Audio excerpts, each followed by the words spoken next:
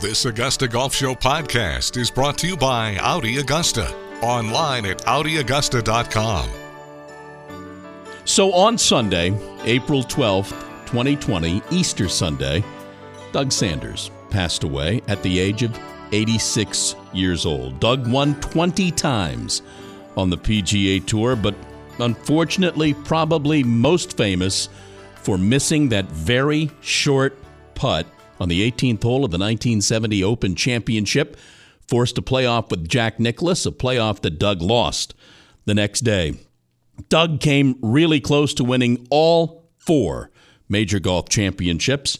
Doug was nice enough in 2010 to be on the program to tell me why he loved the game of golf. So to remember Doug Sanders, here he is with why he loved the game of golf.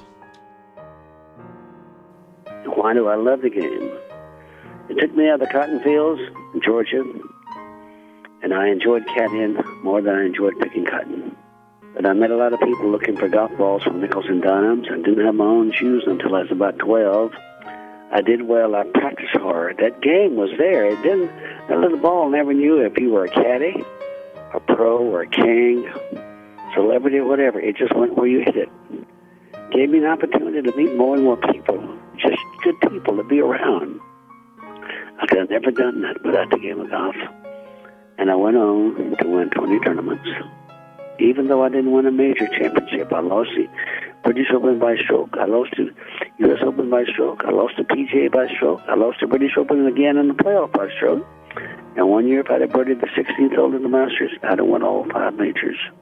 And they say when you die, the only thing you can carry with you is what you gave away.